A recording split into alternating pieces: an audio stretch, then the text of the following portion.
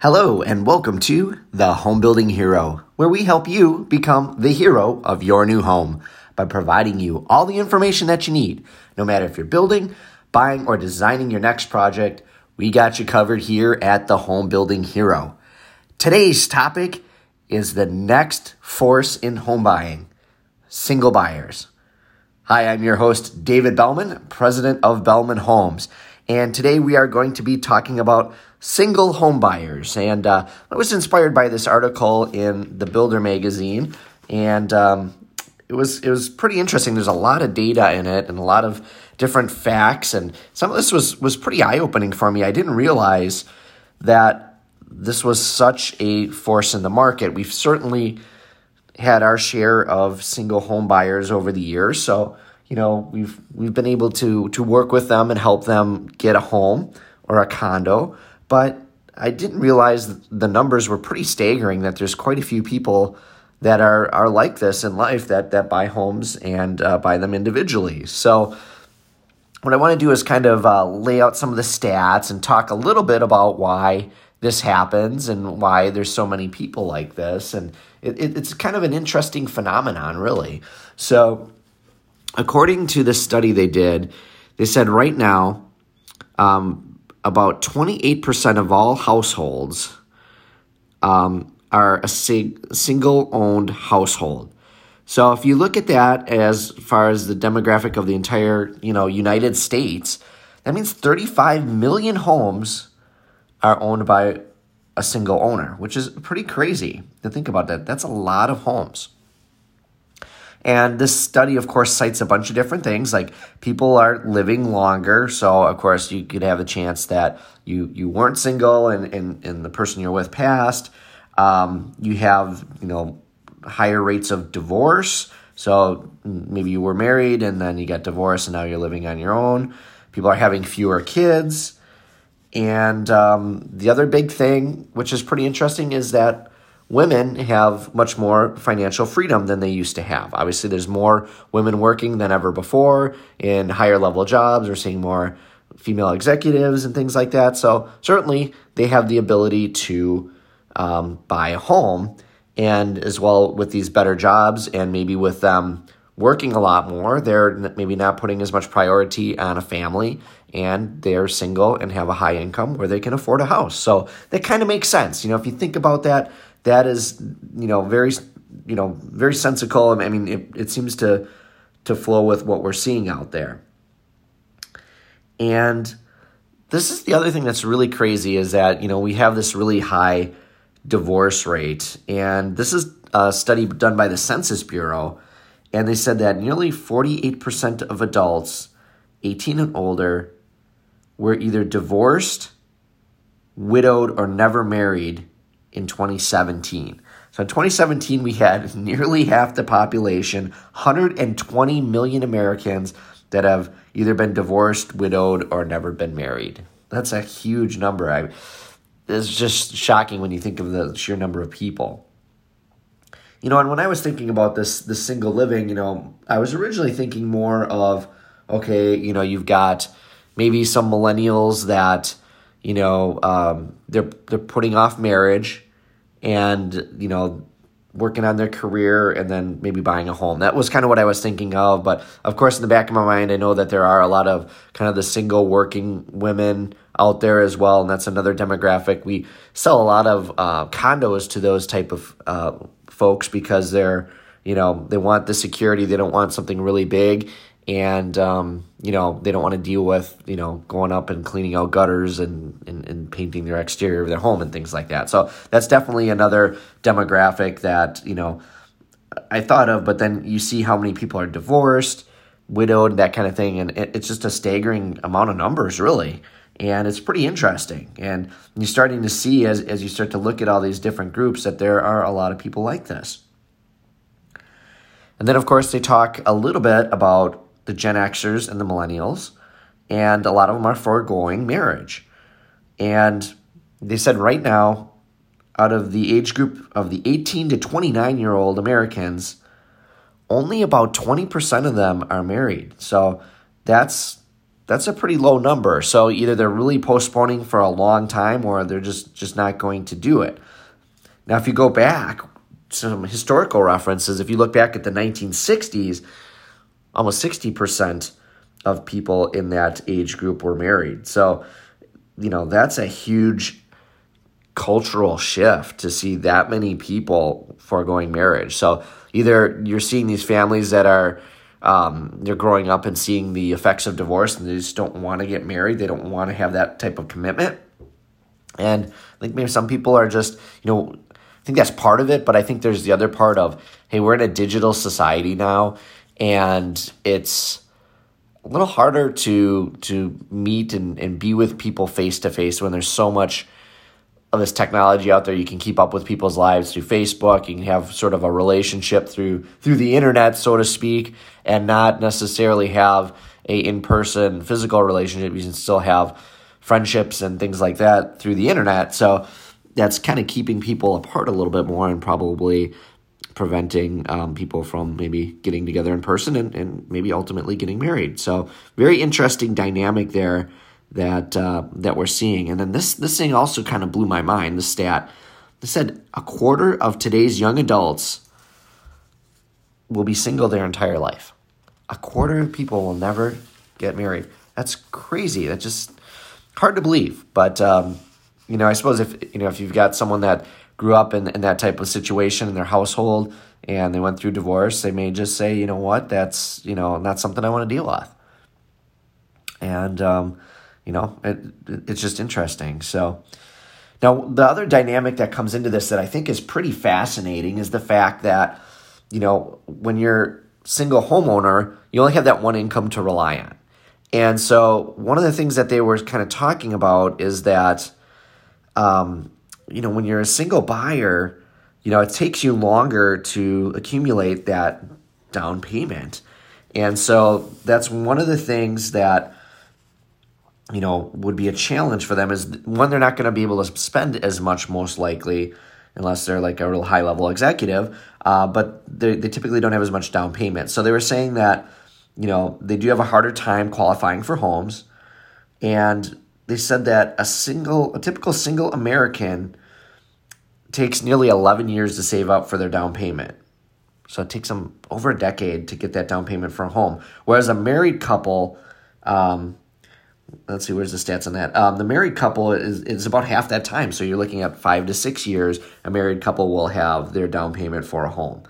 And they said an average single person can afford a home in the U.S. around $176,000 and change. So it doesn't really buy a lot of house, and that's not going to be as much of your traditional housing stock. I think you're going to see more of these sort of multi-unit condos for people like that, or very, very small homes, maybe some townhomes if you have that, older townhomes, things like that. That's really where you're going to see that demographic, I think, land for housing.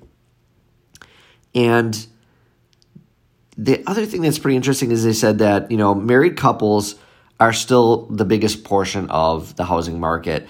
And according to the National Association of Realtors, they did a study back in 2018. They said 63% of buyers are married couples. So we're definitely seeing that still to be a big part of it, but obviously the single buyer is a thing that's kind of a newer phenomenon, and it's going to continue to grow in the next decade or two.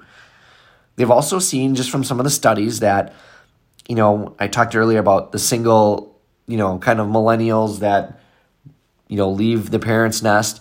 There's actually a very large portion of them that are staying with their parents longer, and then they skip the apartment altogether and they go right into buying a home. And we're seeing that happen more and more often. So, and again, I think a couple reasons. You might have seen like millennials say, hey, you know what? They grew up during this housing crisis and they saw their parents having trouble with their home, probably said, I don't want a home. And I don't want the responsibility of owning a home. And so they stay at home a little bit longer. And then, ultimately they decide, hey, I don't want to waste money. Millennials tend to be, do a lot of research, and maybe I don't want to throw money out the window with an apartment. So I'm going to stay at home a little longer, save up some money, and then just move right into a house and start building that equity. So I think we're seeing a little bit more of that as well. So that's all contributing to this sort of single buyer phenomenon that we're seeing out there. And, now if we shift the conversation a little bit, well, what's important to these single buyers, and how do we have to adapt what we're doing?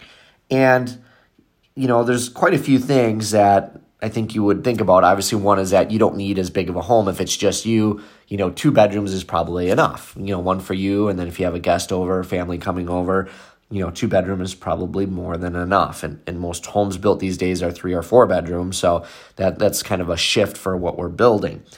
Obviously, affordability is a big thing. Conveniences are also a big thing, according to this study. And they said it's not only just like in how you build a home, but how they live. Like, single people are a little bit more disposable. So, like, what you mean by that is that, they don't buy, all this, fancy household goods like silverware and big plate sets and things like that. They use a lot more disposable things, probably eating a lot more fast food, because why bother cooking a big meal when it's just you? So everything's a little bit more quick and disposable, kind of on the go, and, catering more to that type of market. And then that permeates into the home as well, because you don't need this gigantic kitchen with all these fancy, built-in appliances. They actually are starting to design appliances for this type of living, which is like a smaller cooktop, maybe even a smaller refrigerator, things like that, because you don't need, if you don't have a big family, why do you need to have a 6-burner stove?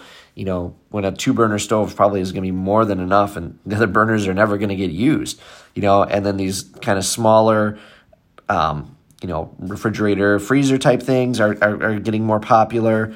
And, obviously microwaves are important, but, you just don't need all these big appliances anymore. So less bedrooms, smaller kitchen, maybe something that's an open plan, of course, with some common space or things like that where you can still be social and mingle. So, you think of it as like a community where, there's some tennis courts and there's maybe a swimming pool or exercise facility. So you've got this smaller place that you're living in, but yet you can go down to the common area and hang out with your neighbors and your buddies and maybe even have a big rec center where you can go and watch the big game, that kind of thing. So that's more the kind of living that we're going to see with singles, whether they're male or female, doesn't really matter.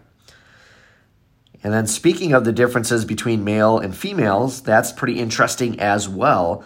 And they said that single women are one of the most potent forces in America. And the portion of married women in the United States fell below 50% in 2009 for the first time. And again, this is pretty staggering. The number of young adults younger than 34 who have never been married climbed to almost 46%. So that's a 12% increase in over a decade. So pretty amazing how many younger adults that under 30, mid-30s are just foregoing marriage altogether. And to go up as a percentage by 12% in a decade, that's staggering. Those are some huge numbers. So the difference between male and female singles is pretty interesting too. So single females account for 18% of home buyers in 2018. So that's a pretty big demographic when you think about it. Single males are only 9%. So almost twice as many single females own homes than males. So, you wouldn't necessarily think of that because you would think, well, maybe single female is going to go to an apartment, maybe a condo, because they don't want to deal with the yards or maintenance. But, if you think about it a little bit more, the other thing that happens is women tend to outlive men.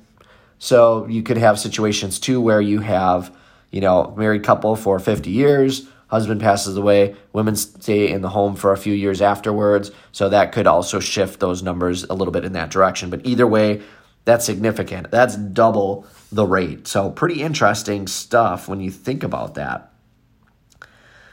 Now, one of the things that's an issue, of course, is that single women typically can afford less. They're still paid a little bit less. I hate to say this, but there's still a little bit of a glass ceiling out there.